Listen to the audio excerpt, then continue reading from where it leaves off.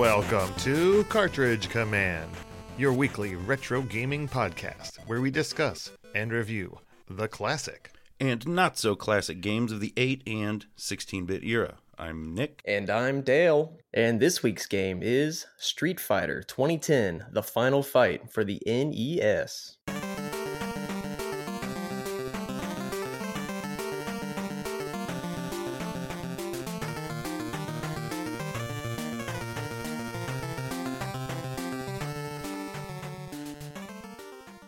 Street Fighter 2010, The Final Fight, was developed and published by Capcom in 1990. It came out in North America in September of that year and Japan in August 8th. So not too much distance there. Not bad at all. Didn't have to wait. No word on the European or PAL territory releases, so I don't know when they were graced with the presence of this great game. Yes, graced. This game was produced by Tokuro Fujiwara, who's one of Capcom's big names. Got his fingers in lots of pies back in the day. But it was designed by Hisashi Yamamoto, who worked on Ghouls and Ghosts and Street Fighter 2. Very cool. I was going to say, one of the enemies in this game reminds me of Firebrand from Ghouls and Ghosts. So there we go. Makes sense. Oh, sure. Yeah. Our composer for this game was Junko Tamiya, who also worked on Gunsmoke, Bionic Commando, the Arcade Strider, and Little Nemo, which in particular I noticed a few songs that really reminded me of some of the Nemo music in a good way, so credits to her. Okay, outside of Strider, I'm not super familiar with those, but I will say this soundtrack does remind me a little bit of Mega Man. I can hear it, It's a good title to be compared to. Indeed. I think it is also worth noting that we'll probably delve into this a little more as we go, but the main character in this game was localized as Ken in reference to Ken Masters from, at this point, Street Fighter 1, but in Japan that's not so. His name was Kevin Straker, so that's a special treasure just for us. Kevin Stryker, and his teammate in this game, who is in America named Troy, apparently was Dr. Jose in the Japanese version. Yeah. So we get the white bread version. Yeah, essentially Capcom localized this for North America by trying to capitalize on what the the arcade version of Street Fighter had going for it by just changing the name of this game to Street Fighter 2010 and putting Ken's name in there. Yeah, which is interesting because this game did come out before Street Fighter 2, so they're really coming off Street Fighter 1, which I can't speak for the entire nation, but I never saw in an arcade until after Street Fighter 2, so I don't know what the big fame was there. I hear it had its influence, but I've never met a single person that's played it, and I play Street Fighter religiously, so. I went back. I remember seeing it at a arcade at the mall and being like, oh wow, I got to check this out. And it was really hard to do any of the special moves. I could barely do a fireball or, it was tough.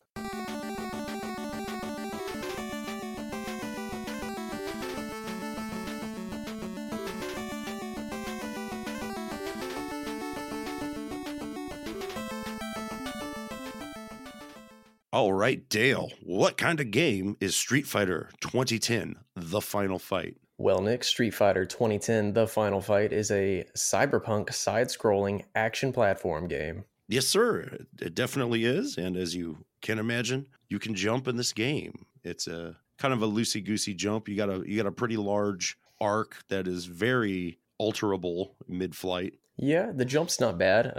The game overall plays kind of like a shooter mixed with a beat 'em up. I don't know, sort of a hybrid in some senses, I think, depending on where your power-ups are at. Yeah. Well, it's an interesting mix because you jump around these rooms for the most part. While there are some kind of auto-scrolling platforming sequences, most of the game is sequences of battles in a large room that you must defeat either a boss enemy, or a mini boss, I guess you could say, or numbers of foes until a portal opens to escort you to the next region. Yeah, the game's broken up into 5 different planets, and on each of these planets, you've got a couple different levels. I say levels loosely for some of this, because a few of those are literally just screens where you kill a few easy enemies and jump in a portal and move on. And then most of the game is basically a boss rush, just fighting a lot of bosses back to back. Yeah, interesting. So kind of you can see the Street Fighter lineage there, I suppose.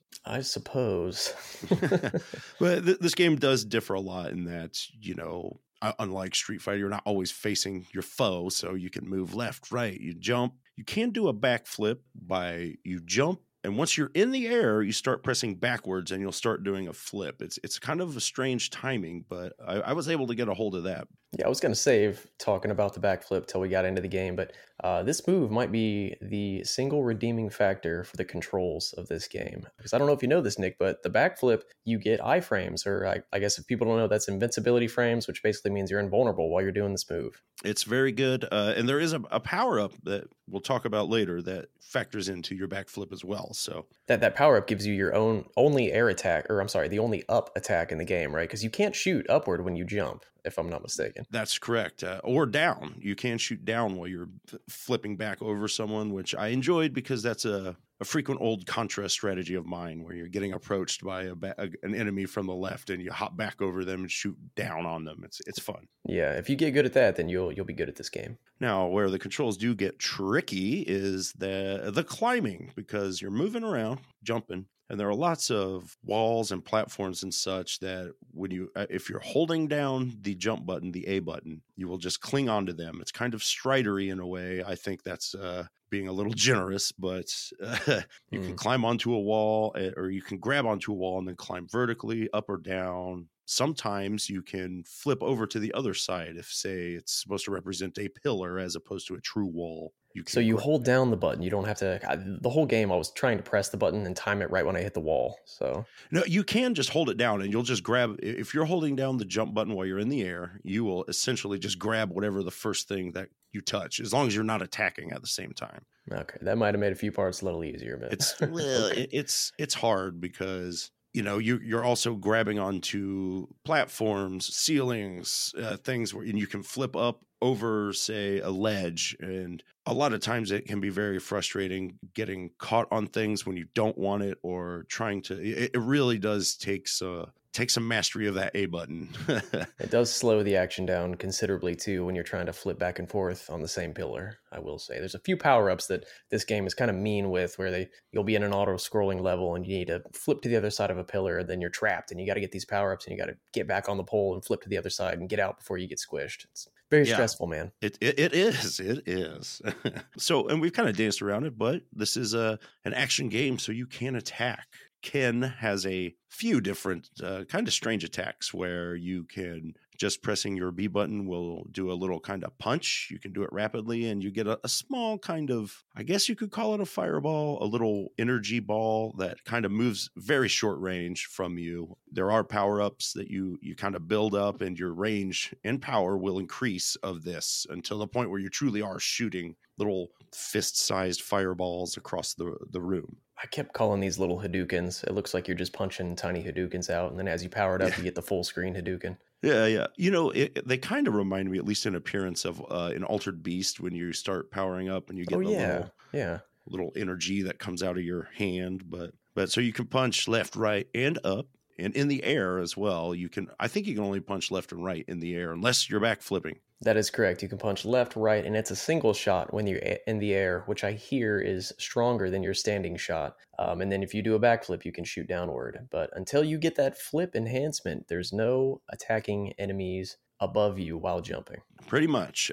And there's no diagonal shooting either. However, you do have a couple very strange options as well. If you are holding down forward while you attack, you'll do a couple attacks to whatever range your power meter is at, but then they will start curving, like they'll curve up and then down and then up and repeat. And it's really weird, and it takes too long to get through that sequence for it to truly be useful, I feel like. I would agree. Then there's did we talk about the kick? The kick that kind of sends Ken will do a kick and send in a fire orb sort of upward and diagonally. It's kind of your only diagonal attack. And then if you get full power-ups on that, it starts to circle you in a big orb and kind of take up a lot of the screen, which can be useful. But, I mean, good luck ever having full power-ups in this game. I almost never did. I specifically was hoarding them, trying to see once I read about this. Because, you do your little kick by you press down, which does not crouch, which is maybe the greatest sin of all in this game.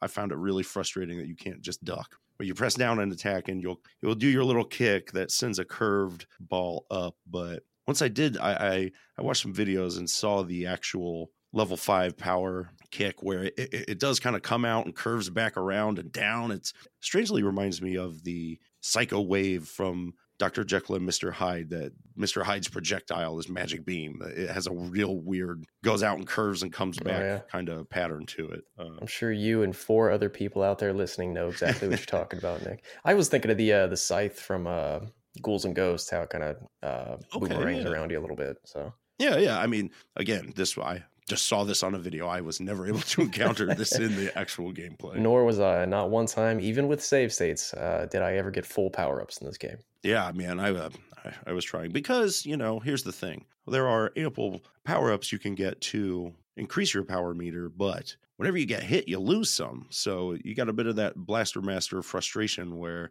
as you get hit, you're losing life and your ability to fight back. So it's pretty rough sometimes. Yeah, and while we're on it, let's talk about it a little bit. So we got our power meter and we got our life meter. And this life meter is made up of 5 orbs at full power, and then your attack meter is also 5 orbs at full power. And every time you get hit, you lose one of your attack orbs. So your attack gets weaker, which basically means that your range is diminished. You can't shoot stuff from as far away. And then when you die, you lose a life. You actually have lives in this game, and I think you start with 5. You do have infinite continues. You have 4 in reserve when you start. So, yeah, 5 total. And losing that life will remove all of your power upgrades as well. Well, it's tough. It's rough, man. And most of the levels will have some sort of, they'll look different. They're not quite question blocks in the Mario fashion, but they're a little kind of terrain that you beat up. They will sometimes have a power up hidden inside them that you can grab. And really, there are only 5 power ups in this game. So let's talk about those. The most common one you get is a little circle with the letter C in it that will add half a unit to your power bar. So that's how you're powering up your attacks. You'll see a lot of those, and that's kind of your first priority in a new level. Is like get in there and start finding these to power up before the enemies start overwhelming you. Oh yeah, power-ups are crucial in this game, especially if you want to get through some of the bosses super easily. Oh gosh, yes. There's one that looks kind of like an upside down V, if you will, and that's your super backflip, which will then when you're doing the backflip, in addition to being invincible, you also will damage foes. It's not super strong, but it sure is nice. Heck yeah, it kind of looks like a flash kick, keeping with the Street Fighter theme. Yeah, absolutely. I love it, man. Really came to rely on this a lot towards the end. There's also, it looks kind of like a ball, which gives you an orb power up, where you get a little orb that just floats behind you, and it'll hurt any enemy that touches it. I kept calling this the R-type power-up. Yeah, your little buddy there. It's okay. It's actually pretty useful because there in certain areas there are enemies who will kind of circle you like above you and they'll always be chasing you, coming in from behind, and it'll just take care of those for you. It kind of takes a little bit of slack, or gives you a little bit of slack. Yeah, I love this orb. It was I never actively tried to use it to kill anybody, but it was one of those, better to have it and not need it than need it and not have it sort of things. It saved me without me noticing multiple times. There's a couple times where I really tried to it's a tough boss or something. Like if you in my mind, I was like, if I can just stand right next to it and get this orb over it, it'll just eat this boss up alive. But it never seemed to work out that way. So I think it's better as a defensive tool. Nothing ever does work out the way you want it to in this game, buddy. Yes, and you can find 1-ups, which is a little portrait of Mr. Ken there. So that's always nice, but even better than the 1-ups is the life power-ups. You can get, I think, 2 sizes of they just look like little balls, kind of like your life meter itself. They will restore, I think you can get a half or a full. Yeah, it's like the small container or the big container from Mega Man. Yeah, and that's how I thought of it, at least. Which is important, and with the exception of the 1-ups and life, all the other ones are they're in a stage, they're set. Once you know where they are, they'll always be there. But enemies can randomly drop 1-ups and life power up. So even though you have a time limit in this game, so you can't exactly farm a lot of enemies for health, even though you may desperately want it. So it's it's there. Sometimes you can get lucky, and there's always that hope. There are a couple spots that I think they were trying to build in a farming spot, but that time limit doesn't really allow for too much screwing around. It's tough. I mean, it doesn't always mess with me, but especially towards the end where you have like the last level is all one. You can't afford to waste any time, really. Oh no, that is literally a boss rush in the strictest sense. Absolutely, absolutely. And so, so you use all these moves and power-ups to fight your way through. There are 5 different planets that you will be fighting on, and they each have kind of, I don't know, like 6 to 8 scenes in them where you're in one room or hallway or passage, and you fight your way to the end, and then you move to the next. And that's about it. I mean, if you die, you do come back in the scene where you died. So you don't have to start the whole level over. But as you mentioned, you lose all of your power-ups, and like many action games, that's in itself is just a form of slow death. So you might as well start over. Yeah. And one redeeming factor too is the continue system isn't so bad that when you die, it doesn't put you at the beginning of the game. It'll just take you back to the first stage in the planet, I believe. So that's not terrible. It's not the best, but I'll take it. Yeah. And, there's no passwords or save feature here. So this is a game that you would really have to beat in one sitting, which is a tall order. That's rough, dude. Definitely rough.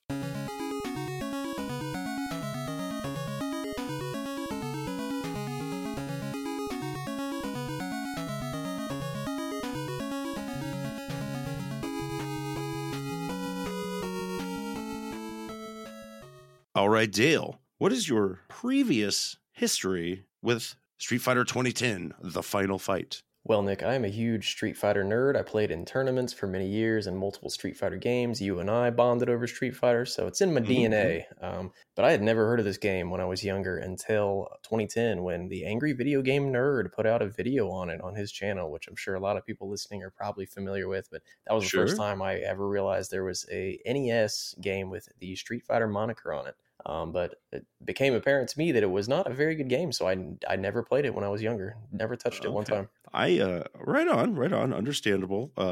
I had encountered, me and a friend rented this one weekend. I don't remember the timing. I believe it had to be before Street Fighter 2 because I don't know. I like I said, I hadn't encountered the first Street Fighter yet, and I don't recall playing a lot or renting a lot of NES games in a post Street Fighter 2, where I feel like at that time I was already on the Super Nintendo ship. So yeah, I started playing Street Fighter 2 in 1994, and by that time NES games kind of felt old. So I wasn't going back to renting NES games anytime soon. If I could sucker my parents into taking me to rent a game, it was gonna be a Super Nintendo game every time. Absolutely.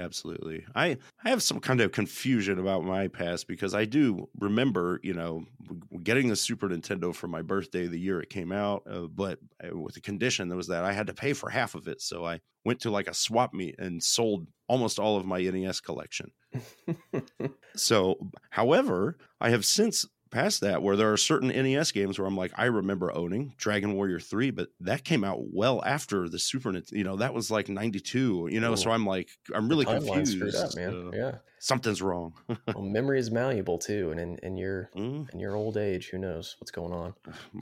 Creepy old age. Yes, sir. But yeah, so we rented it. We definitely did not beat it. I know we at least got to the second level, but I don't really have a lot of. This was a game we kind of futzed around with for a while and quickly abandoned. So yeah, I can definitely see that. It's we'll get into it later. I think I will surprise you a little bit with my thoughts on the game. I really didn't have that bad of a time with it. I thought it was yeah. We'll talk about it. Yeah.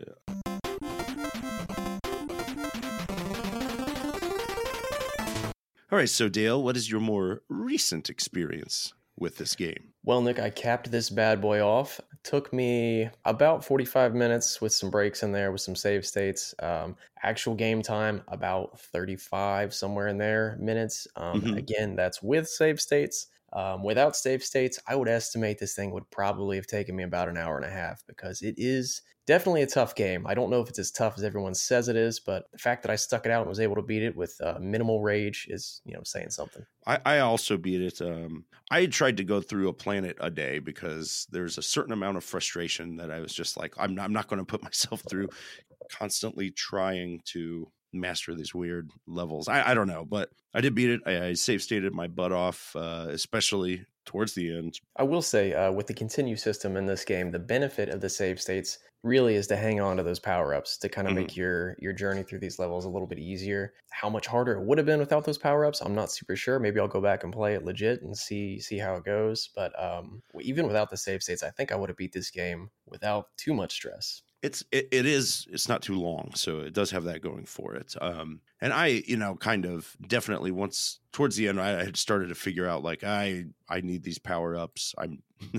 Because I would just kind of play and be like, whatever, keep going. I got continues and trying to master the fighting, but much like your Gradius or certain other games, it's like you lose all your power ups and you got to start over, and it's like, oof, that's a tall order when you're like halfway through a stage or you're in the thick of it, Yeah.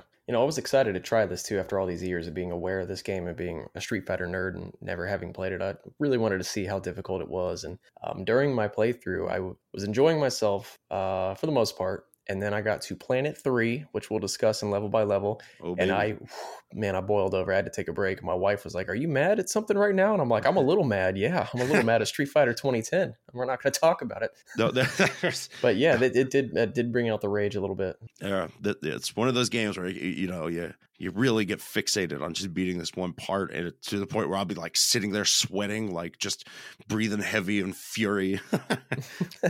Yeah.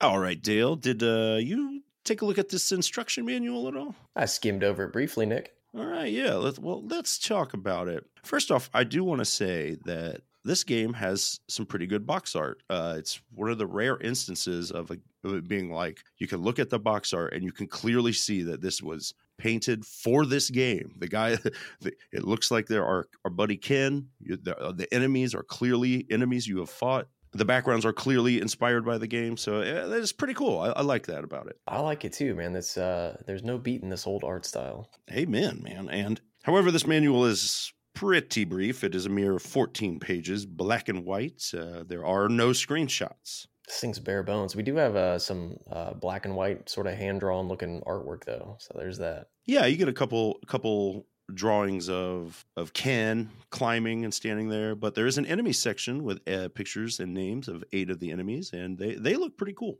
This is useful. Now I'll have a name to give these guys as we're talking about them, because as I was playing, I was like, this guy looks like a lobster. I don't know what to call him. Yeah. And the game just calls them target every time you fight anything. They're all target. That's it. Yeah. And as far as bare bones goes, it does very briefly describe your controls. Oh yeah, come on, guys. You don't even get the picture of the controller, where it's describing. Hey, real quick off topic, but so this manual keeps referring to insert the game pack, use precaution using the game pack. Do you recall kids calling cartridges back in the day game packs? Was that a common nomenclature for an NES cartridge? No, not in real life. However, Okay. It was frequently, like in Nintendo Power or again in manuals, they're always like, this is a game pack, PAK pack. It was just like, all right, man. You're I mean, I always read it, but I never heard someone say that out loud before. Like, hey, let me borrow your game pack, man. Like, can I borrow your Super Mario game pack? But moving on, yeah. Yeah. We do get a little story. So at least here in America, this takes place after, I guess, the Street Fighter 1 tournament. Ken goes to Bargum University to study Cybotics. Cybotics, popular field. I don't know if that's a real word. I tried searching for it, but I got nothing. So yeah, it hasn't been invented yet, man. This takes place in 2010. It's the future. Yeah. Well, after many years, him and his buddy Troy invent a revolutionary substance, I guess, called cyboplasm, which improves your strength and power. And it was supposed to be, at least according to the manual, it was like, this will help people going to other planets. But quickly, he returns to his lab and finds it destroyed, and Troy is killed. Well, the manual says he was killed, but the game says he was turned into a puddle of jelly, which I guess we'll talk about the twist ending. But grape jelly, perhaps? Strawberry preserves? So yeah, kid, go get him. Go save Troy. Indeed. As good a story setup as any, I suppose.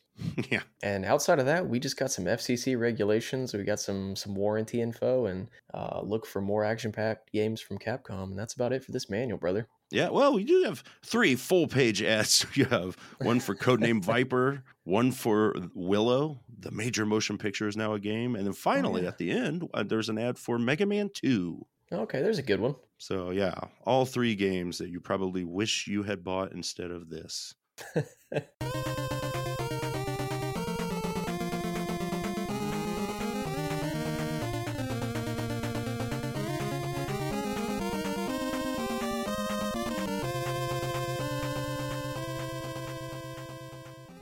All right, Dale, it's that time. It's general chat time. General chat, my favorite kind of chat, Nick. Let's chat it up, bro. Hey, man, I'll be honest with you. I kind of liked this game. I didn't think it was nearly as bad as what I thought it was going to be. I was really only super frustrated at a couple parts, and I would go back and I would play this thing again with some newfound skills. Absolutely. I agree, because I think it's a kind of unique and intriguing premise for the game. It's not fully executed well. Like, your attacks, you quickly learn where you're like, I'm just using my normal punch, my upward punch, and my backflip. You get those the weird kick. None of that is worth your time. It doesn't work out in a stressful combat situation, and since that's the entire game, there's no let up. Like even the very first level where it's like you'll get a kind of matchup screen where it's you and it'll say like, here's who you got to kill, your target. In the first one, it's a weird scorpion creature, but the game will constantly spawn. It'll have like, I don't know, 2 of these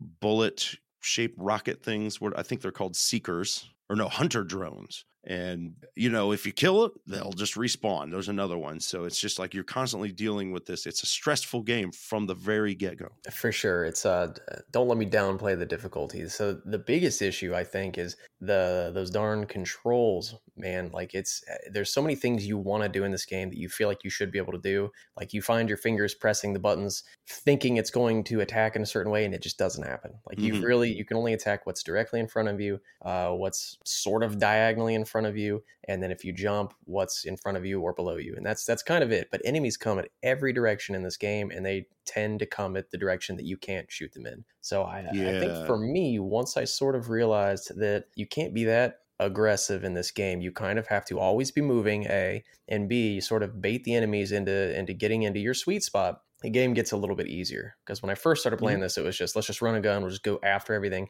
kill everything. But I realized that, just keep an eye on the time, keep your distance, wait till people come to you and put themselves in their weak spot and take them down, and it gets a little less stressful. Yeah, and there's quite a few enemies where you realize you're like, these aren't really worth killing because they just come back. I guess if you're trying to get some life power-ups out of them, maybe. Absolutely. And then so, I mean, each level, it's, you have a target. It starts out and you're free to run around, and it tells you which ones you're supposed to be killing, because these guys are going to drop this cyboplasm energy that will allow you to open a rift so that you can teleport to the next part of the planet. And then essentially trying to get to the next boss. And I think there's 2 or 3 bosses per planet. And then the bosses, I don't know how you felt about the bosses, but most of these guys can be cheesed pretty easily. I tried to fight them all legit, and even fighting them legit, I didn't think any of the bosses were particularly stressful. I mean, they all only took me a couple of tries, but if you just cheese them, it's the easiest boss fight in the world. It can be, yeah. Once you figure out what's going on, there's one of the things about this game, I think, like graphically, like, well, your character looks good, really well animated. Most of the enemies do. There's not a great variety of enemies, but they're pretty cool looking sprites. The backgrounds look great, but they are crowded. And especially like that first level where it's really like, I don't know what the hell I can grab onto. You're jumping around and you're just stopping and things where it's like, oh, that's a platform. I don't know. They're not all that bad, but I think the first one really is where it's like, what the hell am I doing? Like you really got to feel it out. I do agree the enemies and Ken is pretty well animated. The backgrounds are kind of hit and miss for me. Some of these levels just look like, I think Planet 2, it looks like you're at a bag of ground beef with some asparagus. It's a mess, man. Yeah, I like the music a lot. Well, I mean, it's not super great, but I do think it's noteworthy that this game does have about 20 tracks. Like it's got a pretty big library of music. Oh, wow. So that's pretty cool. No kidding. I had no idea. Doesn't seem like it. And despite, well, they're all back. It's another. It has that same effect as shoot 'em up, where you're concentrating on the action so much, and since it never lets up, this is another one of those games where it's like, oh, here's an easy part of a stage for you to kind of familiarize yourself with controls and power up a bit and feel good for beating some easy enemies. But this game does not give that to you. No, it does not.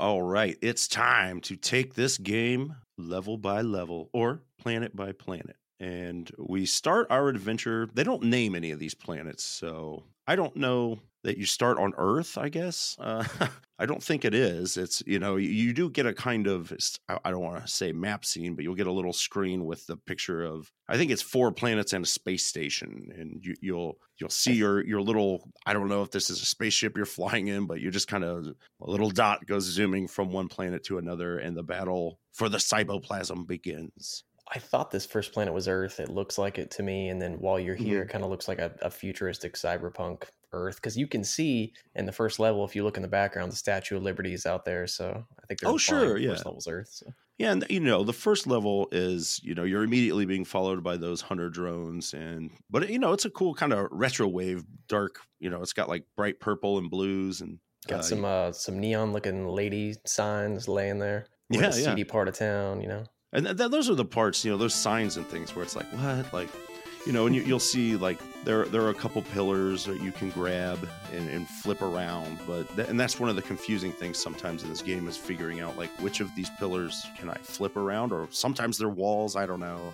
To this game's credit, I think they did a decent job with the first level, just making this an introductory, like, here's a pillar, here's what you can do with the pillar, here's a platform, here's how you interact with those, here's some random items you can shoot that will give you power-ups, and here are a couple basic enemies. So it's a good introduction. Yeah. As we mentioned, you're fighting a kind of reddish flying scorpion enemy. So Firebrand from Ghouls and Ghosts. Oh, sure. Yeah. It's not too bad. It just kind of swoops around at you. So it's one of these, you start to learn where you're like, don't think you necessarily need to go like right at it. You want to wait until it's safe to hit and then just take your time. Yeah, this guy you'll see multiple times through the game, and it's he acts the same way every time, which is really just one attack. He'll kind of tuck his tail in and do a swooping attack towards you that's, depending on what altitude he's at, is fairly easy to dodge. Yeah, it's not bad. The only thing that gets tricky about it is that you just have those other enemies. Oh, yeah. But again, this level is just, run around, get some power-ups. It's fairly easy to get the power-ups as long as you're conscious of where these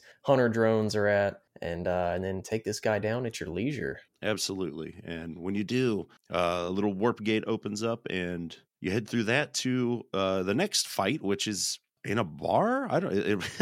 You're looks definitely like an arcade, right? Yeah, there's arcade machines. Yeah, there's like what looks like a jukebox and maybe a pinball or some kind of arcade. There's a crowd in the background, and you are fighting what appears to be a large purple robotic ape. Yeah, it looks like Shredder or something. Yeah, I believe this is a character on the cover of the box art. So that is correct. It has a spiked ball for one hand that it shoots out at you and uses as a kind of grappling hook to swing. It's this boss is not too bad. It's mostly the only tricky part is guessing whether he's going to shoot his spike ball forward or at the angle. And you jump over him, blast him when he lands, maybe hit him in the air while while he's swinging at you. You can jump over him and pop a shot off that he'll hit while you jump over. At least that's what I did a few times. Not very tough. This guy I just hounded point blank with bullets and just relied on RNG. If he was punching straight at me, I was going to tank the hit every time. If he shot straight up in the air, it was just a simple jump over, rinse, repeat.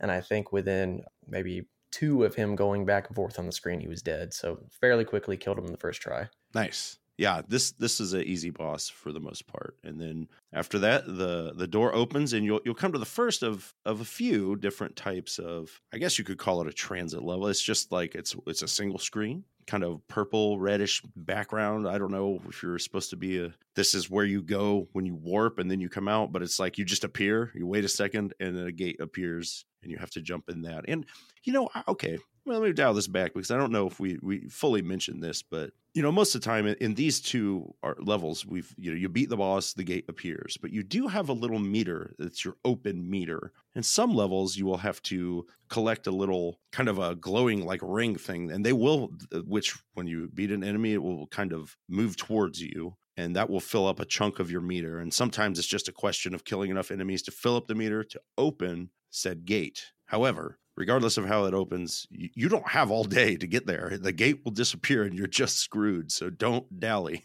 Dude, few things stress me out more in this game than that time limit from when that gate appears. Because sometimes you're on one of the levels where you're fighting a target that's just a group of enemies and you have to kill enough of them. And you've got a big just rectangular screen to work with, and that thing will appear anywhere. So let's say you kill the last guy you need for the last bit of energy to open the gate at the top right. That gate might appear at the bottom left somewhere off screen, and you got 9 seconds to get over there, and you're grappling onto walls on accident, stressing out. Yeah, and it's like the enemies don't stop coming, so you have to get to that gate before it goes away. It's I never actually missed it, but I was very frequently like, ugh. I died trying to get to it one time just because enemies kept pounding me and I was playing sloppy. I've died plenty of times trying to do that. But yeah, super stressful. I don't know why they insist on just giving you 9 seconds to get there. My only assumption is it's so that people can't just farm health or farm life, which even that's cruel, man. That's still risk reward. I could still die trying to farm health. It's not like I'm getting free health. It's one of those things, man, when I think back to, Ghosts and Goblins or certain other crushingly hard games, the one name keeps coming up. It's Tokuro Fujiwara, so I blame him personally. Yeah, sadist. I think he just produced it. So, okay. But anyways, we move along, and now we see our next target is an interesting kind of a larger fellow with a bionic arm and a pink outfit, some white hair. He looks pretty cool. Yeah, we got a bionic commando to fight here, apparently. Yeah, I guess. And again, this is another, we're on Earth. You can see a city background, but this is a auto-scrolling stage where you're being attacked by those hunter drones, and you've got some real platforming over pits you've got to go. Yeah, this is our first auto-scroller, which I guess is the third type of level that we'll encounter in this game. And this one, I did die a couple times. You can be squished if you don't move fast enough, and the back of the screen pushes you against the surface or something. Yep, it got me too. Which is kind of tough at first because you don't know the path where you can get a dead end and get squished. We will see a few enemies for the first time here. They look kind of like a robotic armadillo that turns into a ball and rolls at you. They are invincible. Do not try to fight them. I hate them so much. Now, there is a part in this level I wanted to mention too where you're on the bottom level of the screen and the path kind of zigzags backward and you go up a level and then you have to go up a third level and come back towards the right side of the screen, all while this thing is scrolling. So you're kind of running out of time. But there's a bunch of stuff in that middle level in your way. And some of the playthroughs I saw online, people were saying, I don't know how to get through this. You just tank a couple hits, just walk through it and use the invincibility frames. I found you can actually jump up to the third level, grab onto it, with your grab button or whatever, and just flip up there and just bypass the whole second level. Oh, wow. Okay, yeah, that makes it, because it doesn't exactly look like you could, but you can flip up through tons of stuff, so it makes sense. Yeah, little secrets from Dale. Yeah, You're good welcome. call. After a bit more platforming over some open gaps, you'll come to a slightly confusing at first because you're jumping over these gaps on these platforms, which look like little robots, I guess, that will explode after a few moments. So you don't have long to dally. And it's like there's a wall that I believe what they're intimating is a large shattered window that you jump through. But yeah. I remember being kind of confused, like, can I go through that? Like, it's like, I got to go somewhere. So I guess we'll check it out. And inside it is our buddy, the boss. Kind of looks like he has an H on his chest. So I'm going to call him Mr. H. He is in a room with a short and tall pillar. He stands on top of them and blocks fall down from the ceiling. And he can throw these at you, right? If he catches one? He can, yeah. So they fall down from left to right fairly slow. So it's not too hard to move and dodge them. But he will grab onto one and throw it at you eventually. And if he jumps down to the floor, on the floor level, then it's kind of tricky. He can throw them directly at you. Mm-hmm. But this guy I took out again in the first try. It's super easy. You can stand right in front of him and just ape him with bullets and he'll die pretty quick. Yeah, you can, but there are a couple of these where it's like you just want to commit to just being like, I'm going to deal as much damage as I can, and without worrying about myself, and it pays off, and it definitely does here. Yeah, there's kind of two modes in this game. You're either hyper aggressive, as many bolts as I possibly can, as fast as I possibly can, just get them out of here, or you're dodging around, just waiting for that perfect opportunity. There's no in between. Yeah, for sure. Okay, so we head through the warp. We're in another one of these crazy colored, this is a blue and green kind of swirly background. And here there are these kind of frog creatures that maybe are the skimmers. I don't know from the manual, but I think so. They just look like big frogmen. They're hopping down. And this is our first area where you're going to have to kill, I don't know, 5 or 6 of these to get enough points or, to open up the gate. Yeah, these are like the built-in farming levels I mentioned before, where you get the opportunity to kill a bunch of these guys, get some health. Even after the gate opens, you can stand there and keep killing a few of them if you think they're going to drop a health power up, because they don't really do anything. They just fall down and you shoot them. Yeah, pretty easy. We go through the warp and we find ourselves in a kind of high-tech, I don't know, a power plant maybe. There's a...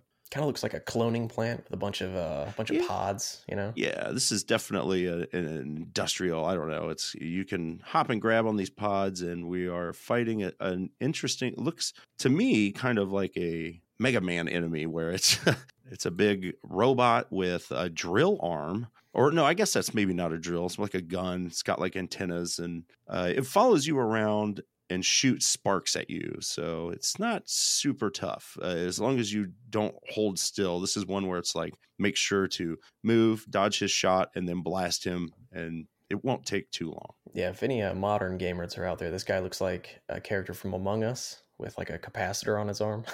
Oh, okay. But yeah, this dude actually is the first boss that killed me. He gave me a little bit of trouble, but you can sort of cheese him. He'll jump above you, sort of off screen, and you can jump up and land on one of these little glass tubes and just shoot upward, and he'll kind of just stay in the same spot, and you can just blast him until he's dead. Don't really have to worry about him. But the first time I fought him, he got right in front of me, and I was locked in the Dimmadome, dude. I couldn't get out, so he just melted my life bar. He's not too. When I first fought him, I was definitely just doing like hit and run, which takes a minute, but or you can, depending on your power up level, really tear him up. After defeating him, we warp out, and then we'll get the first of a few little cutscenes where a mysterious eyeball is talking to you, and it's Ken. He's like, "How do you know my name?" And it says, "That's not important. Why are you pursuing me?" Could this be the guy that killed Troy? It seems like it. So, oh man! And next we fly to a little green planet. This is kind of a plant-based area. It's a gross planet, man. I don't like it. This is ground beef with asparagus land. It's just everything. This is the first, or I guess not the first, but at this level we're fighting. Our target is a bunch of those hunter drones. So you just have to kill, I don't even know how many, 5, 6 of them to open the gate. There are also these little spike balls that come out of the ground. They these plants that wave at you, and they don't really do much to you, but you just kill them and move along. But kill those hunters and move along. Yeah, that's definitely one of the easiest stages. But we move on. Then we're on to the transitory stage where it looks like we're inside of an artery, and we get 2 power-ups here too. There's a C power-up and something else there as well. And then the portal opens up and we move on. Yeah, I wish I could use a few more of these stages, right? Heck yeah. Then we get to a stage that really gave me some trouble. Oh, Lord. Auto-scrolling, but heading upward. And we're climbing this whole thing, baby. You bet. And if, like many upward scrolling games, if you scroll off the bottom, you are dead. So it's a battle of, moving up, fighting plants. We'll see these little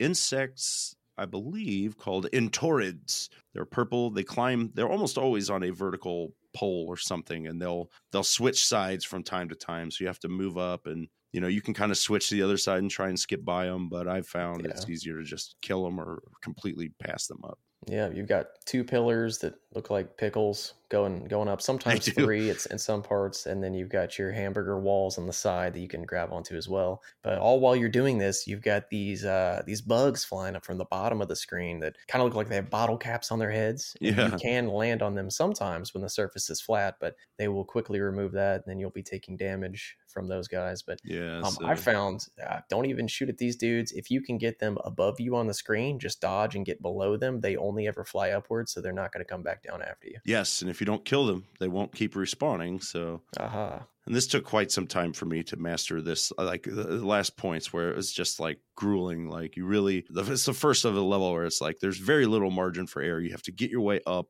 without taking too much damage, without falling off and dying. And when you get to the top, you can fight the boss, which is a plant creature. Looks like a flower with tentacle arms. It does indeed. And this guy's tricky. This is probably the hardest boss fight yet. Oh, sure, because it'll the head will pop off and fly around and then land, and a new body kind of spawns up underneath it. Yeah, and he primarily jumps and has 2 different jump heights, and he'll jump straight up and down. He can jump forward and backward, and he will shoot 4 spores out of the top of his head that kind of rain down on top of you. So there's a platform where he can be above you, so it can be tricky to dodge those at some points. Yeah. As I understand it, there is a way to cheese this guy to where you don't take a single lick of damage and you just hit the attack button, but I don't actually know how to do it, so I had to beat him legit. Yeah, me too.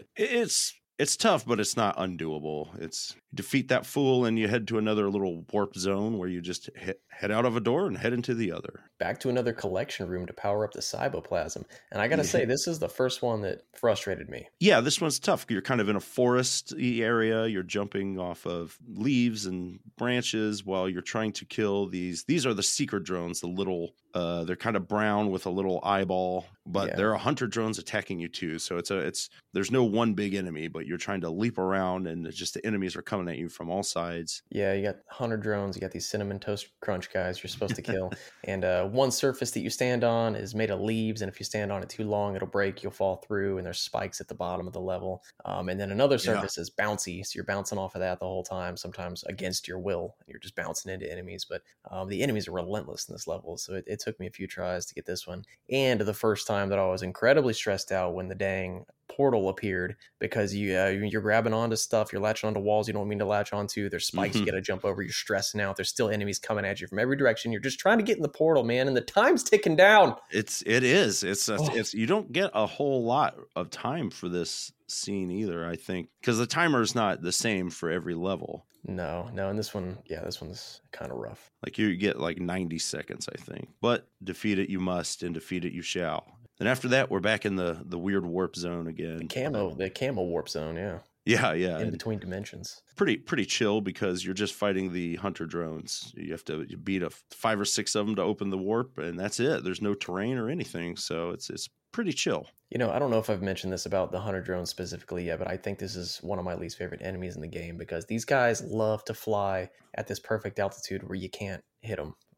They always do it. So you shoot at eye level and they will come at you at knee level every time. And you're like, I don't know, what do you want me to, and you try to jump over them, then they're diagonal coming at you. I'm like, come on, guys. It cannot be a coincidence. So they come at you, defeat them all or avoid them. Like if you can keep one that just kind of orbits you, but I don't know. But you move on, and now we get to the true boss of Planet 2, which is an interesting, it just shows your target as an eyeball, but pretty quickly you'll see that you're in an interesting kind of life force looking zone. It definitely looks biological. The ceiling is moving up and down, and it controls, the eyeballs in the center. It's like we're inside somebody's throat and there's a big uvula coming down and it's got an eyeball on the end of it. That's what So as the ceiling moves up and down, it's dropping from these 4 kind of veins, I guess, whatever, some kind of goo that will land on the floor and start to stack up and create little pillars that you can destroy and climb. There are some enemies in here too that will mess with you. Yeah, this boss, man, I wanted to ask you about this guy. Did he give you trouble? Oh, sure. Yeah. It took me a minute to be like, how do I even... Okay, I thought this was the easiest boss in the game, but I think that's contingent on your power-up level. If you can get through the previous parts of this level to have enough power-ups that your shot reaches where that eyeball first descends, you can kill him within 3 seconds. So if you stand directly below him and you're powered up enough to shoot and the shot goes far enough to hit the eyeball, just mash the fire button and he's dead before anything even tries to attack you. I wish, man. I was coming in here almost completely unarmed to where it was I was just waiting. It would be like, all right, I'm just going to kind of wait, dodge these foes, let these pillars build up so I can get up close enough to the eye to hit with my crappy range. And it took a minute to develop an effective strategy, I guess, because once it takes some damage, then it kind of... the eyeball comes down and out and starts really coming after you, and then starts swinging around, pendulous. It's disgusting. So yeah, with power-ups, possibly easiest boss in the game. With no power-ups, very tricky. Yeah. But then we're treated to another cutscene with that purple eye. It tells you to go home and you won't get hurt. And it says, I'll bring you to justice. And it tells you to go to planet Sand Dune. Oh, God. And this is where the game really kind of, the difficulty ratchets up, I found. Yeah, if you were a kid in 1990 playing this game and you made it this far, this is where you put the controller down and you go play something else. Absolutely, man. The difficulty ramps up here. You are in a sandy planet with some, I really like the backgrounds here. You've got the floor is kind of waves of sand that are moving. So you have kind of varying height there.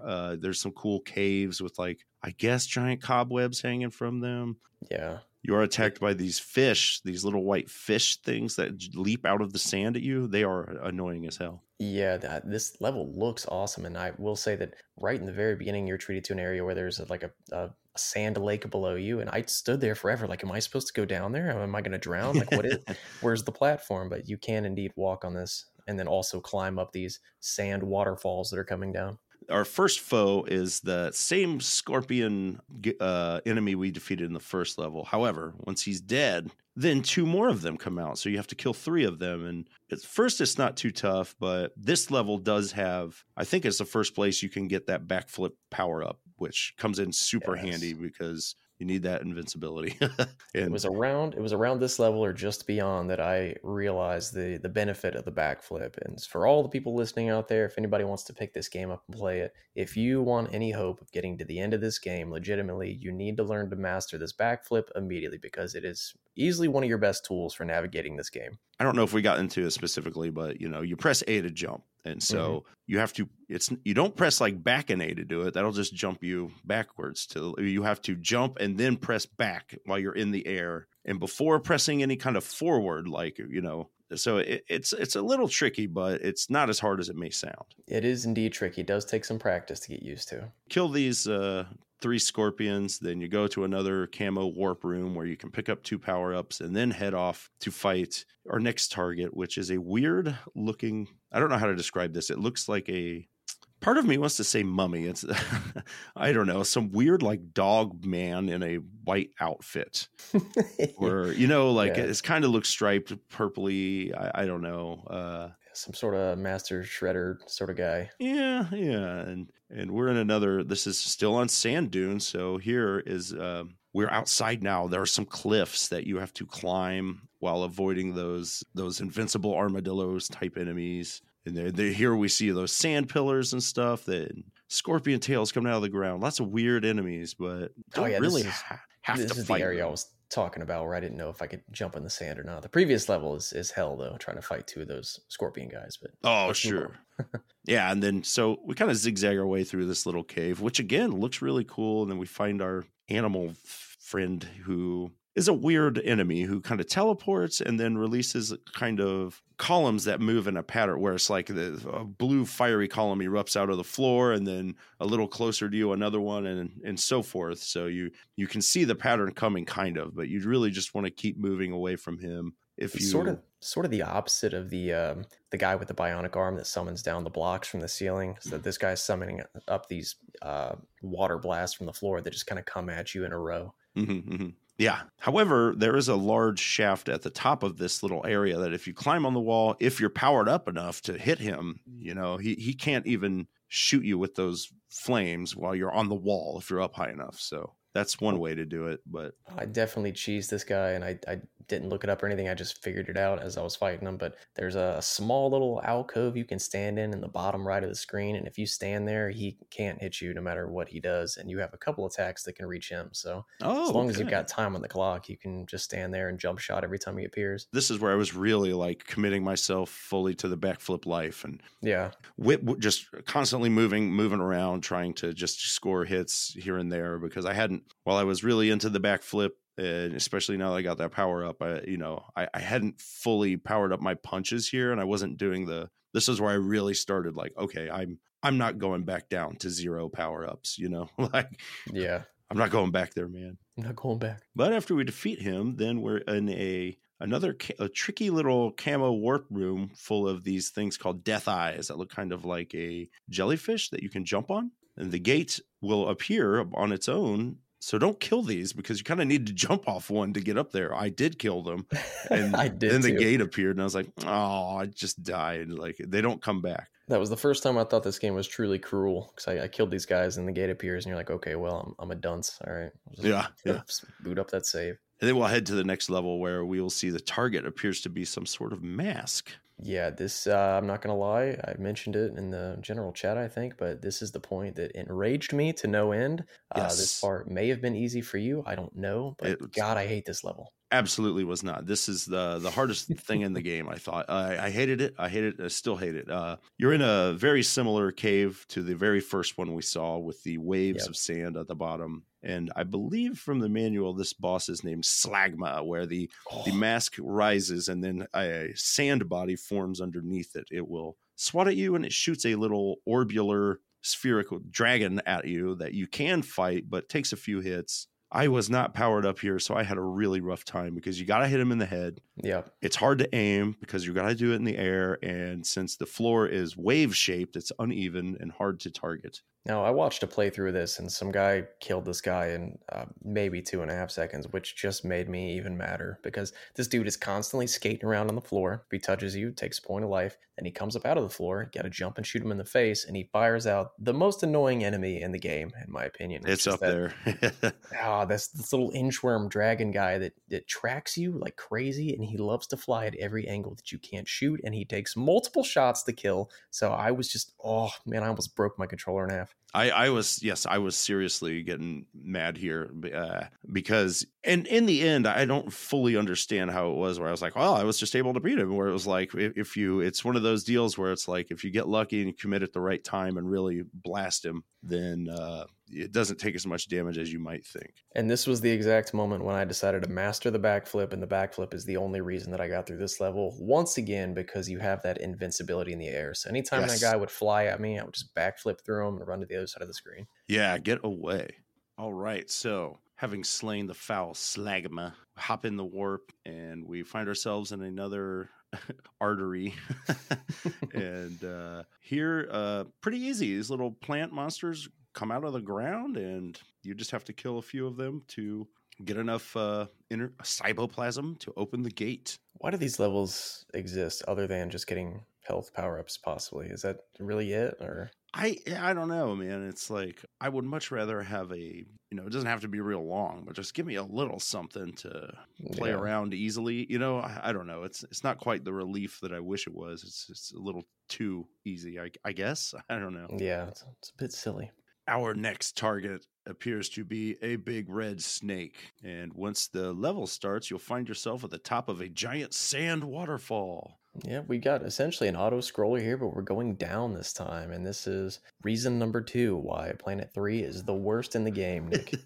This is a rough level because immediately, you're coming down, you got the sand waterfall, and one of these pink serpents comes up, and they take a few shots to kill. As you hurt them, they will lose orbs out of their body will get shorter. So yeah, and we'll recap what our offensive options are here, Nick. Again, keep in mind we're moving downward this whole time, and what attack do we have that shoots downward? The backflip, which shoots 1 bullet, and 1 bullet is not enough to kill one of these guys. And where do our enemies come from, Nick? They all come from the bottom of the screen. So you can imagine how much fun this level is to play. You have to try to bait them and get them. You can blast them off when they get next to you, or ideally they'll circle around and come down from above, and then you can really open fire vertically upwards. And they do tend to circle around and come from above, but I don't know about you, but they always seem to come from this magical angle where as I'm shooting upward, I'm a centimeter off from hitting them, and they just keep coming down, and there's nowhere you can go. It sucks.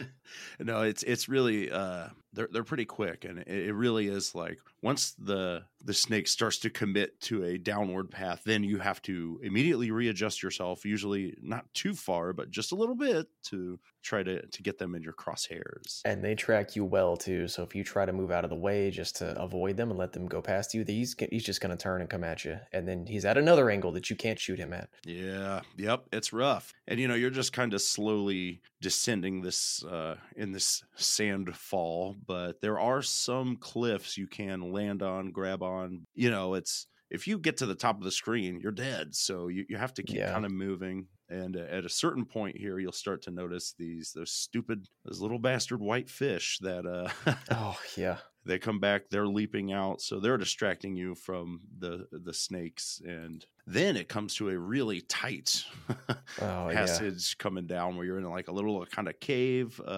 This is I think your fifth snake is what will open the gate. You'll have enough energy to open the gate, but that doesn't mean another one's not going to spawn right there. And you have such little room. And like this was an area where I was getting really frustrated because more than once I would get the gate open and then die. Yeah. 5 is too many too. That's it should be like 2. Like, come on. Yeah, I hate this part of the game. I guess one benefit is there are some power-ups that you can get because our very next area is going to be our boss of Planet 3. Yes, this target looks like a weird, I guess, lizard with kind of a spiky shell on its head. Yeah, he's got like a conch shell on or something. I don't know what's going on. Salamander. Know. It's a strange creature. And I will say this boss is frustrating. I mean, okay, so he's not hard. I beat him in the first try, but this is not a fun boss to fight. No, you are at the bottom of the sand waterfall. The floor is sand waves like we've seen before, and you're in a kind of, I don't know, maybe 2-screen wide area with some cliff walls on either side. And this boss comes out, and guess what? He's riding one of those stupid snakes. So yes, he is. you can kill the snake, and then he'll shoot at you and turn into a little whirlwind along the ground. And once you get that snake out of the way, it's not that bad because first order of business. Yeah. Yes, you can jump, avoid him, and it takes 5 or 6 shots to beat him down. So not as bad as the previous level.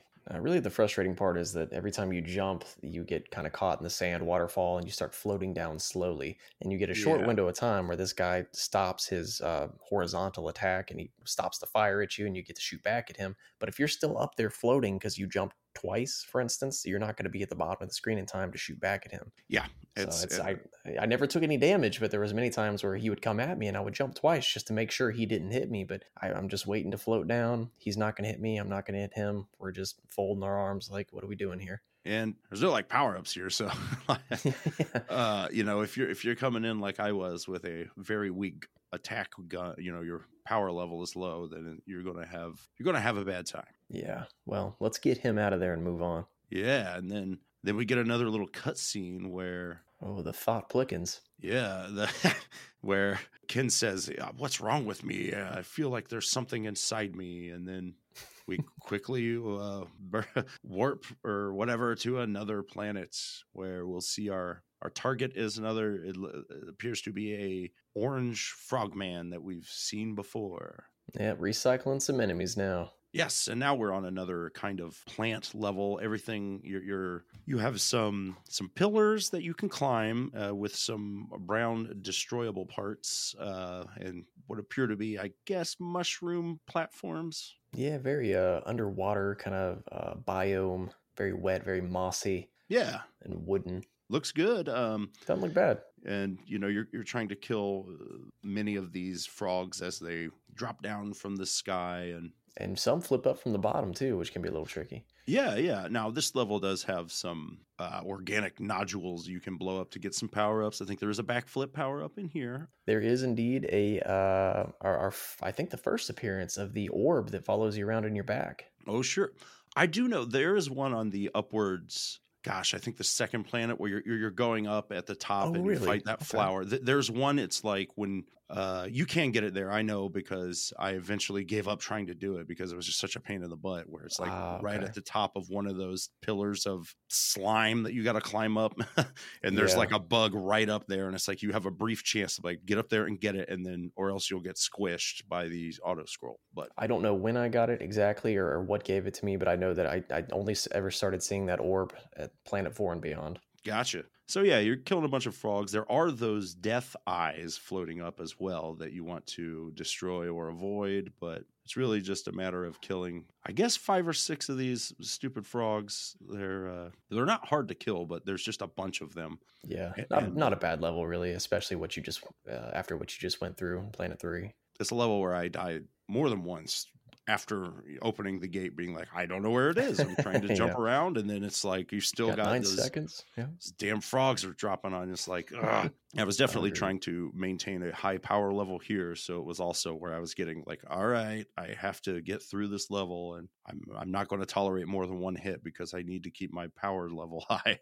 So if I got hit between opening the gate and getting to it, it was just like, ugh, again. Yeah. Fortunately, the backgrounds look pretty good, but unlike the next level, which is another purple veining stage, and Yeah, we got a couple of alien monoliths that come out of the ground and spin around, and they're pretty easy to kill. yeah, another short one, and warp out of there. And our next target is, I think this is a skimmer in the manual. It's like a little fish manta man. Oh yeah, you're right. Okay, it does look like that. It looks like a mermaid, sort of, a little bit. Yeah, it's colored kind of red and blue, and it looks like where it's like, are those blades on the arms and legs? But I think they're the fins. Yeah, and this level, does this take place underwater, Nick? I couldn't quite get what they were going for here. I don't know, because there's definitely a ceiling that's made of rock. The background's all black, but you are on what appears to be a large big turd floating. Floating Well, it's like I would say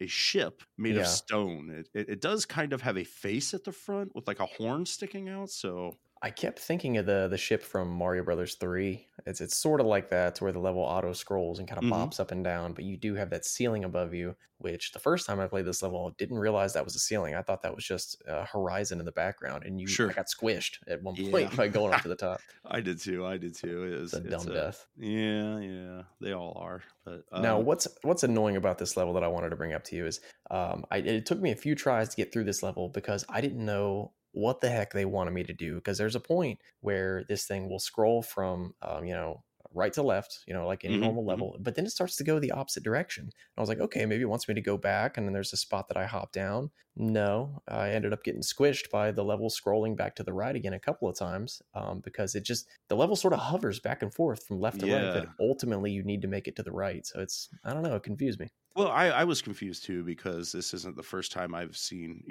I guess more so in like a horizontal shooter where it's like, all right, you're your little ship and you have to blow up all the little pieces, the turrets, etc., is on this big ship as you kind of fly around it. However, there are little holes that are emitting enemies and turrets, kind of flowers, I guess, that come out and shoot at you, but you're just killing them. They always respawn. So I was like, I don't know. And you're not getting any energy from them to open the gate. So these, I think you are underwater because these little turrets shoot fish at you. Yeah. And there are bubbles coming up from these guys as well. So I think they are implying that you're underwater, which means Ken can breathe underwater, man. Hey, that's cyboplasm, baby. Ooh. But yeah, so it is like kind of weird where it's like it scrolls right and then left and then right again. So you're just kind of maintaining your own. Once I figured out what this truly wanted from me, this level's not too bad because the enemies aren't horribly difficult. And as for the background too, there's it looks like you're on a floating rock, but there's a few parts where the rock is broken open and you can see like some glowing red, what looks like flesh inside. So maybe they're implying you're on some kind of animal. So I don't know. That's what I think. It's like a living ship or something.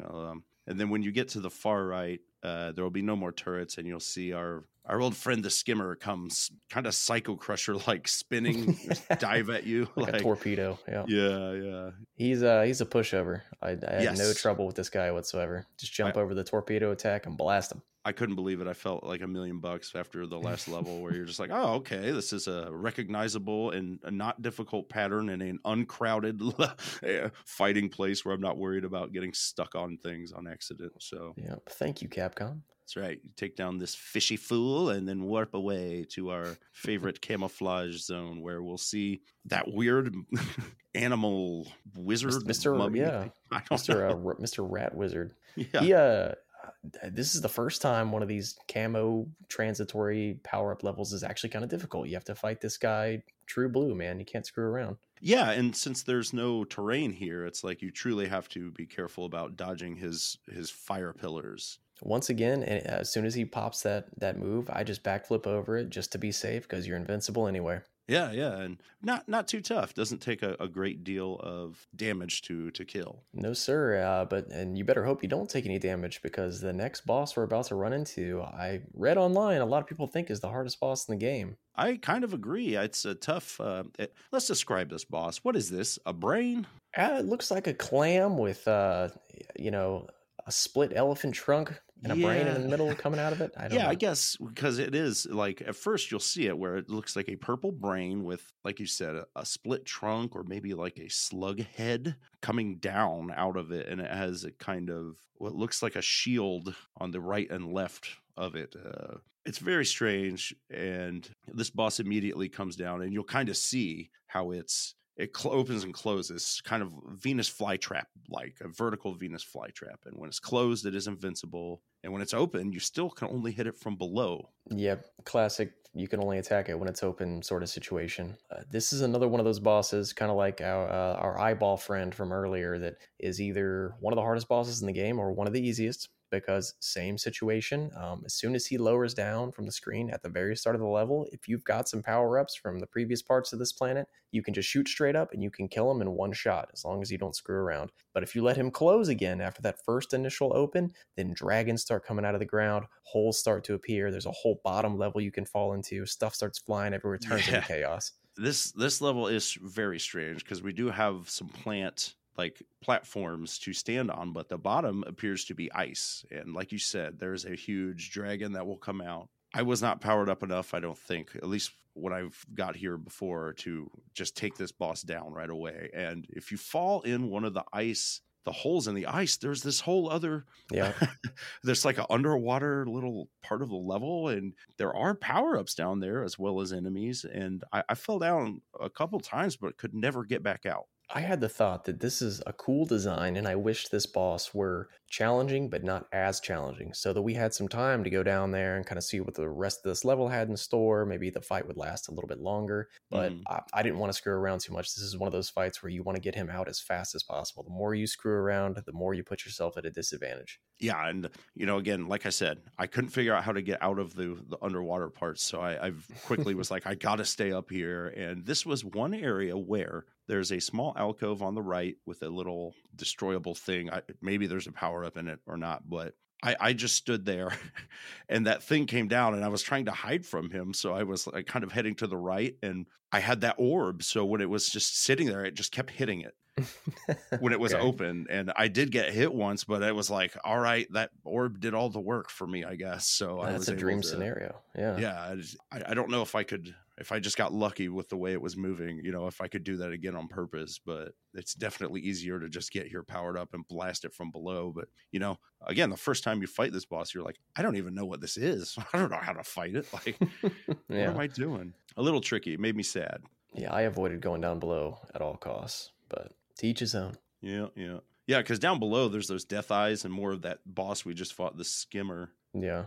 You defeat this slug boss brain, whatever, and then we get another cutscene with this sweet purple eye who mocks you and says, don't you know what's happening to you? Join me and I will relieve your pain. And then you blast off to what appears to be a space station. Yeah, Ken's weeping like a sissy. Something looks like it's not quite right. Now we're on the final level, and this is a neat-looking, high-tech future city in space where you've got a lot of big, like, industrial future. There's tubes and towers and such that you can climb on, and we're Great trying color to palette, yeah, and we're trying to destroy a bunch of those little drones again, the Seekers. But there's our old buddy, the big pink snakes are spawning and flying after you. I hate him so much. Now, the more I look at this level, Nick, the more I think it's the grossest level in the game, because if you pay attention to the background, there is nothing but futuristic eyeballs everywhere that blink and open and close and look at you. There's a full wall made of them. The whole backdrop is just made of eyeballs staring at you. Yeah, man, all eyes on me. What am I, Tupac here? It is weird. Yeah, it's a high tech. It's like grossly like organic high tech kind of. You know what I mean? Yeah. Like, even the power up things that you shoot to break open to get the power ups, they're like glass jars with eyeballs in them. Yeah, what is with all the eyes? I don't like that. I don't like it either. Gross. Let's fade out, man. Yeah, you fade out and then you head to another small vein area where you fight some drones, and it's pretty easy. And then we move to our next level where the target is a question mark. Oh, okay. So, of course, we are fighting the Riddler. I wish. But no, yeah. Here we are in another, we're inside now. It's kind of blue.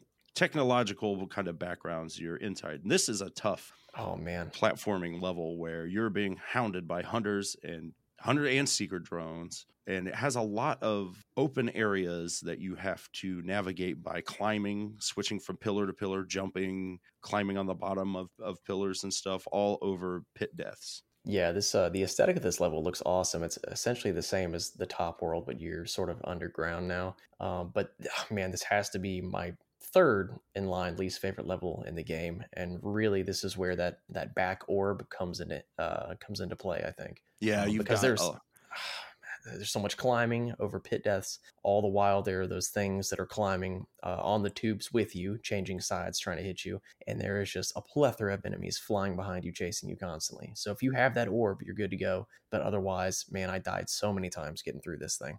Oh, me too. And there's a point halfway through where there's a low ceiling. In a small passage, which is the middle of it, kind of as a bridge, has one of these tubes that you can climb on, and atop it are two of those invincible armadillo bastards. Yeah, man. Okay, so I read how to do this because otherwise I don't think anybody would figure this out. But you can jump down and hang off the tube as they pass over you, but the timing is tricky. And this is before I knew, before you told me just now that you could hold the button to grapple onto ledges. So I was jumping down trying to grab that thing by mashing the A button to grab that ledge, and I fell and died there probably 100 times before I finally nailed this. And you have to do it twice in a row. Yes, because there are two of those robodillos.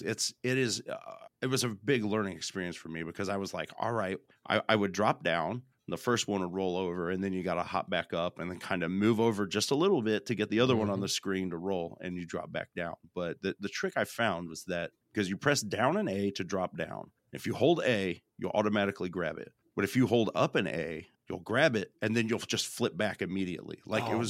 It was really hard for me to train myself not to press up, where I was like, you can't hold up until you want to jump back up. But it's... I agree, dude. It doesn't help, too, that when I got to this point in the game, I had one tick of life left, so any hit from these guys would kill me. And I had power-ups, and I wanted to keep them. So I save-stated right before this, just to save myself some time. And I, no joke, probably ran this thing 30 times before I nailed that thing twice in a row.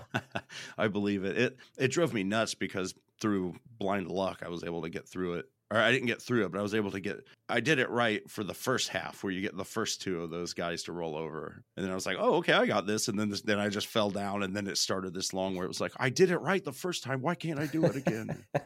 Yeah, seems to always happen that way. And then we move to a new section of the level where we've got these kind of circular floating platforms that are coming at us, and we're platforming, jumping on them over an open floor. They're all coming at different speeds. It's not that bad, though. It's pretty short. Not bad, but they do throw a couple power-ups right over this chasm. So if you want those bad boys, then good luck. That might be a little tricky. Yes. So hopefully you are already fully equipped. And we're back to another little camo warp power-up stage where you can get to two of your power up your attacks and then warp out, where we're fighting again, the target is a question mark, and now begins a really rough level.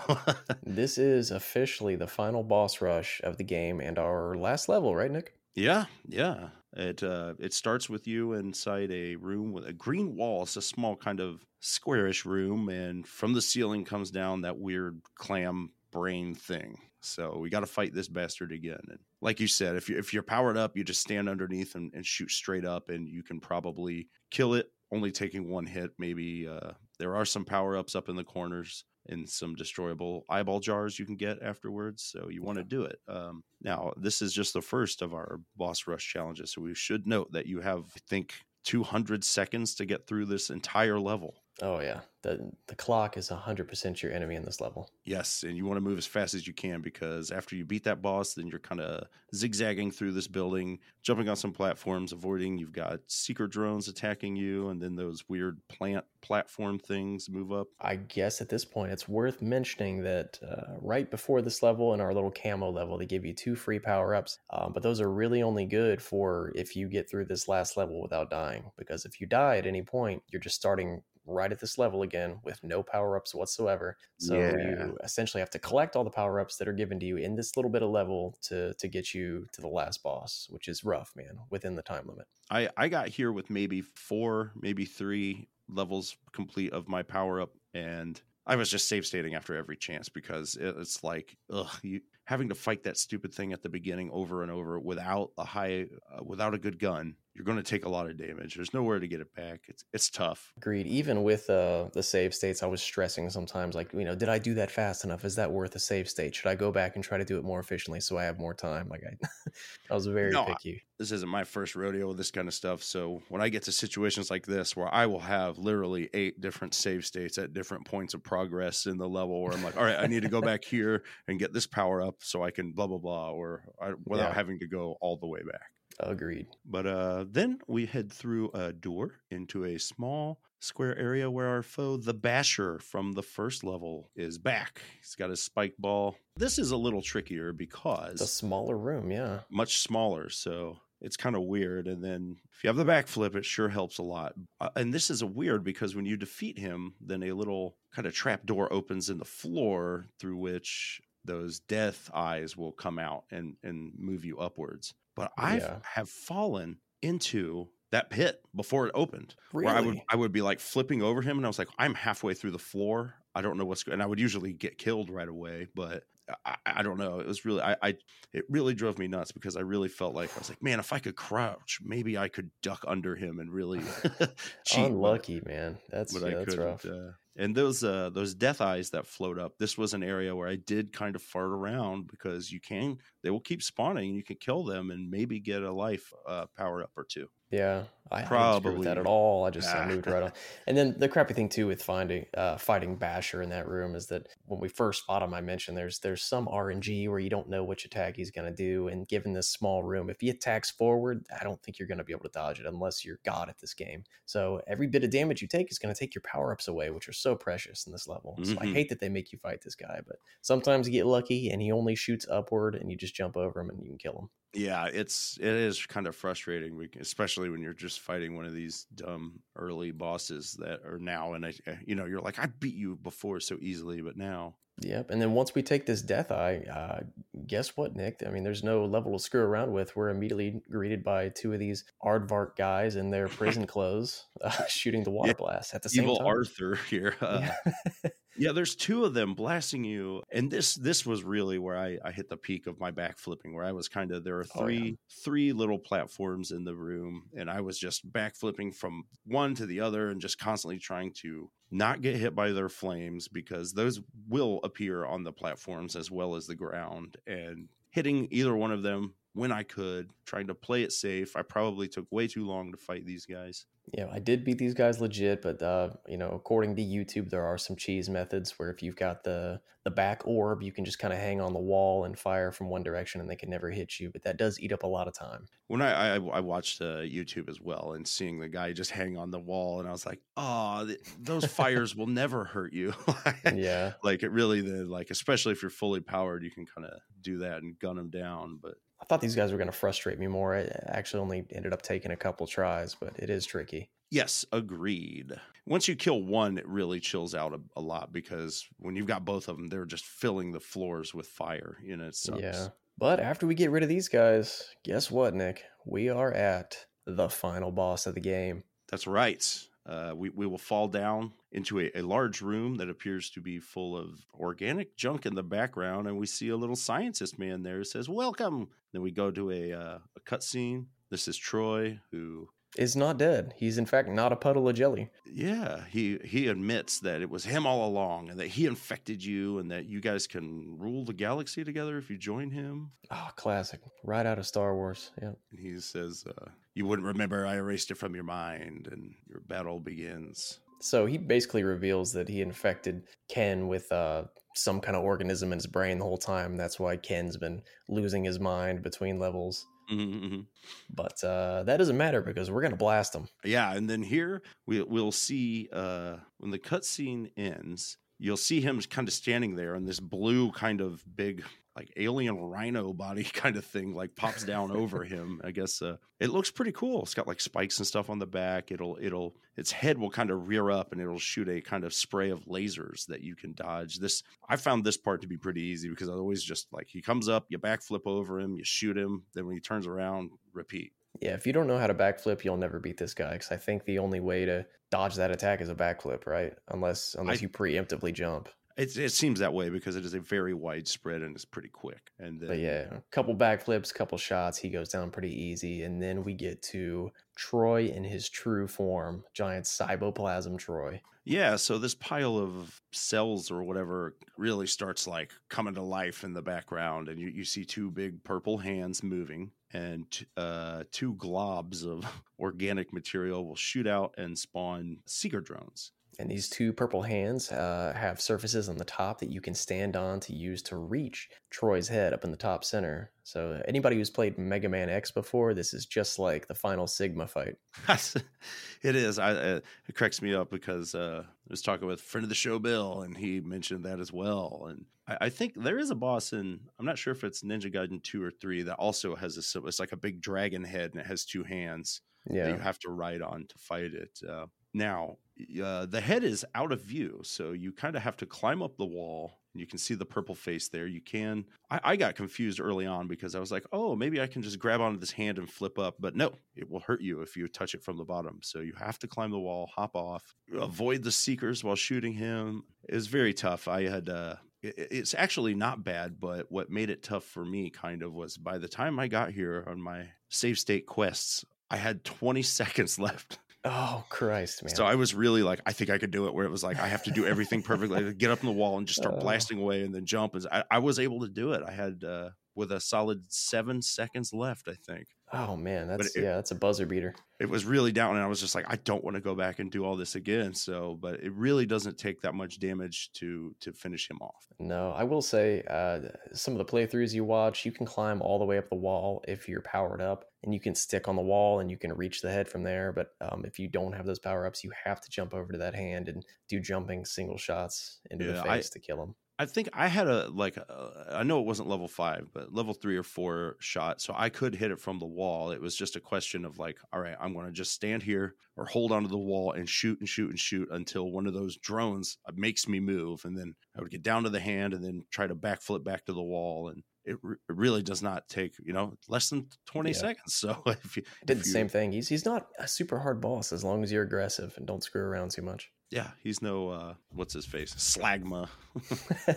I think I had 60 seconds when I got to this guy, and that seemed to be plenty of time. So I'm pretty sure I wasted a ton of time at those two Aardvark fellows, but either way, you blow the head off this giant monster, and then we get our ending cutscene where Ken's mad, says stops here, and you get a message from your lady friend, I guess, who's like, come Eliza. back to Earth. Yeah, I'm assuming it's Eliza, which is Ken's girlfriend in Street Fighter.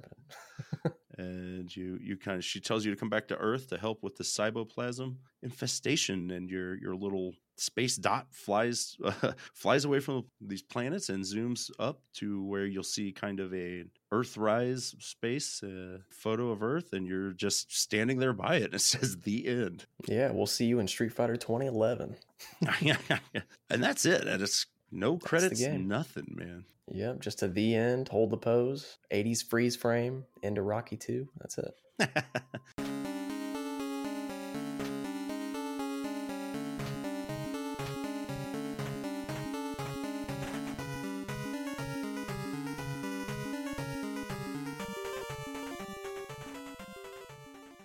All right, it is review time. As always, we review our games with 4 categories with scores ranging from 0 to 5, starting with graphics and sound. What you got here, Dale? Graphics and sound. Nick, I gave this a 2.5. I thought sound was okay for Capcom game. Not super great, but not bad. Like you said, a lot of tracks to deal with there, so it's not just the same song for every level. And graphics for the characters and enemies and stuff, pretty solid. Backgrounds are kind of questionable, but 2.5. Okay, so I went a little higher. I went with 3.5. While the soundtrack doesn't have any super awesome bangers, I was very impressed with the number of tracks, and I really like the sprite work here. And I personally like almost all the backgrounds a lot. I think there's some really cool stuff here. There's just not a great variety of enemies, or you only have a few moves, and you probably won't even do half of them because they're useless. So Yeah, fair enough. Cutscenes are good. I could be talked into a 3. Those cutscenes are solid. right on, right on. And next up is play control. What did you give this, Mr. Dale? I gave this possibly a somewhat controversial 2.0, Nick. I think the Okay. controls are arguably the worst part about this game, but I think once you get the hang of that backflip and you sort of get your bearings straight, it's not the worst thing I've ever dealt with. It is tough. I went with a 2.5 because I think, well, on one hand, it's kind of definitely the weak point of the game. The grabbing is kind of funky and would get in my way sometimes. And I found myself getting really frustrated when it's like, you know what to do, but you just can't seem to do it. But Yes, indeed. I did like the way that backflip feels. And I felt like this, like if the controls were a little different, like if you had 8 directional contra shooting, like with your punches, it would be a lot of fun. But instead you get all these weird curving punch kick things that just don't work out. There are just too many scenarios where you feel helpless in that situation. Next up is challenge factor. How challenged were you, Dale? Nick, I gave this a 3.5 in the challenge factor. While it is a very hard game, I didn't think it was as hard as what I think some other people think it is. At least I didn't struggle with it nearly as much as I thought I would. I went with a 4.0 because I think that having save states really takes a lot of the sting out of this game. If you have to start the whole game over every time you play, and every time you die, you'd have to go through the levels again with less powers, that makes it pretty tough. And I think while the controls do contribute to the challenge, it's one of these games that's really hard, but I think it would be fun once you get the hang of it and really have learned all the levels and how to fight things. And so you're not trying to think on your feet while you're mastering it, I would agree. I think one thing that takes the difficulty down just a little bit for me is that it's not the fastest game in the world. You are given a decent amount of time on a lot of these levels to think about how you want to approach. You can back off a little bit, sort of bait your enemies into positions that you want them in versus, another game we reviewed together, Roller Games. Recently, I gave that a 4.0 for difficulties simply because the pace in that game is super fast. Like you have much more control of your character, but it's kind of a gauntlet of, make these snap decisions and make them correctly. Whereas, this game, I think, gives you a little more leeway to think about what you're doing. Sure. Absolutely. And, we should say, the difficulty is like uneven. Like that sand level is the worst. It kind of levels back, goes back down afterwards. So, it does get better. Easily. Yep. All right. And finally, we have theme and fun. Ooh, I gave this a 2.0. Okay. Theme's okay. They kind of slapped some Street Fighter stuff on top of what was just a different game entirely, which didn't have a super inspired story or theme, really. And then, the controls and some of the frustration there. Man, it's like some levels I had a decent time with it. Once I got the hang of the backflip, I had a little more fun, but Planet 3 really took the wind out of my sails for the fun factor. Yeah. I went with a 2.5, but I think that might be a little generous because, I came at this game being like, all right, I've played this before and it was tough and maybe this will be better as an adult and I think it was in some ways, but theme-wise, there's barely anything going on. There's a very basic story with a very obvious twist at the end. It's fun. We have kind of made jokes. I forgot to mention this earlier too, but how hilarious is it that this game is nothing to do with Street Fighter? It's called Street Fighter 2010, The Final Fight, another Capcom game where it's like, what? Yeah. Why really trying to cash in on some of their other franchises. Please buy this game. We named it all of our other games. You're like, why not? Mega Man presents Street Fighter 2010, The Final Fight. The Final Fight, Super, finally, Ghouls and Ghosts. I don't know. So yeah, it's all right. I think I had an okay time, and it was one that was nice to scratch off the list, But it's quite uneven. Much agreed. All right, Dale, it's the end of the app. You got to answer the question. Your back is against the wall. Do you recommend this game? Nick, I'm going to give out my first no since I've had the privilege of being Ooh. on the show. I'm going to say this is, you could skip this one. You guys don't need to play this. Watch a video if you're curious, or if you're a big Street Fighter fan, pop it on for the first level, but nobody needs to stick this game out to the end. I'm going to have to agree with you. As much as I think there's some potential to this concept, it's just the execution didn't quite nail it. There are glimpses of fun and stuff throughout it, but it's just it's a rough pill to swallow. Yep, absolutely. But I've said it a couple times, and I'll say it again. I did actually enjoy playing this game overall. Yeah, I do want to kind of defend it in this way, in that I'm like, this is a bad game, but I think it kind of has a worse reputation than it truly deserves. It's not as bad as a lot of people have said. Yes, 100% that is accurate, my good friend.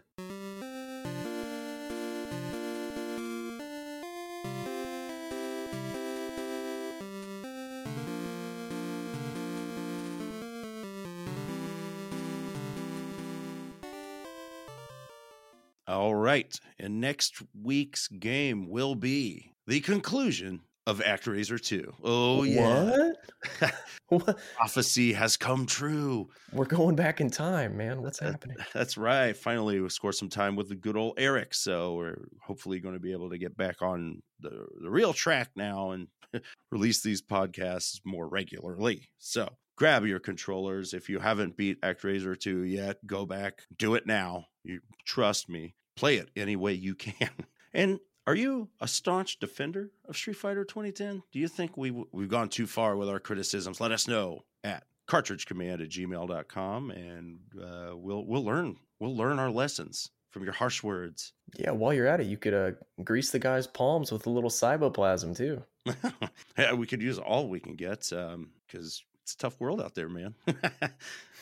And you can also reach us at on Twitter or X or Xer, whatever you want to call it, as Cart Command. And we are also on Facebook. So that's the holy trinity of ways to get a hold of us. So do it. We love it. Even if we don't respond, we still see it, and we like you all a lot. And then finally, we, of course, must thank all our glorious patrons who, it's flattering to receive any money or anything. Support is always appreciated. We appreciate every single dollar that anyone gives us because you are awesome, and we just try to live up to the awesomeness of our listeners. So thank you, thank you, thank you. And of course, until next time, Cartridge Commandos, Game on!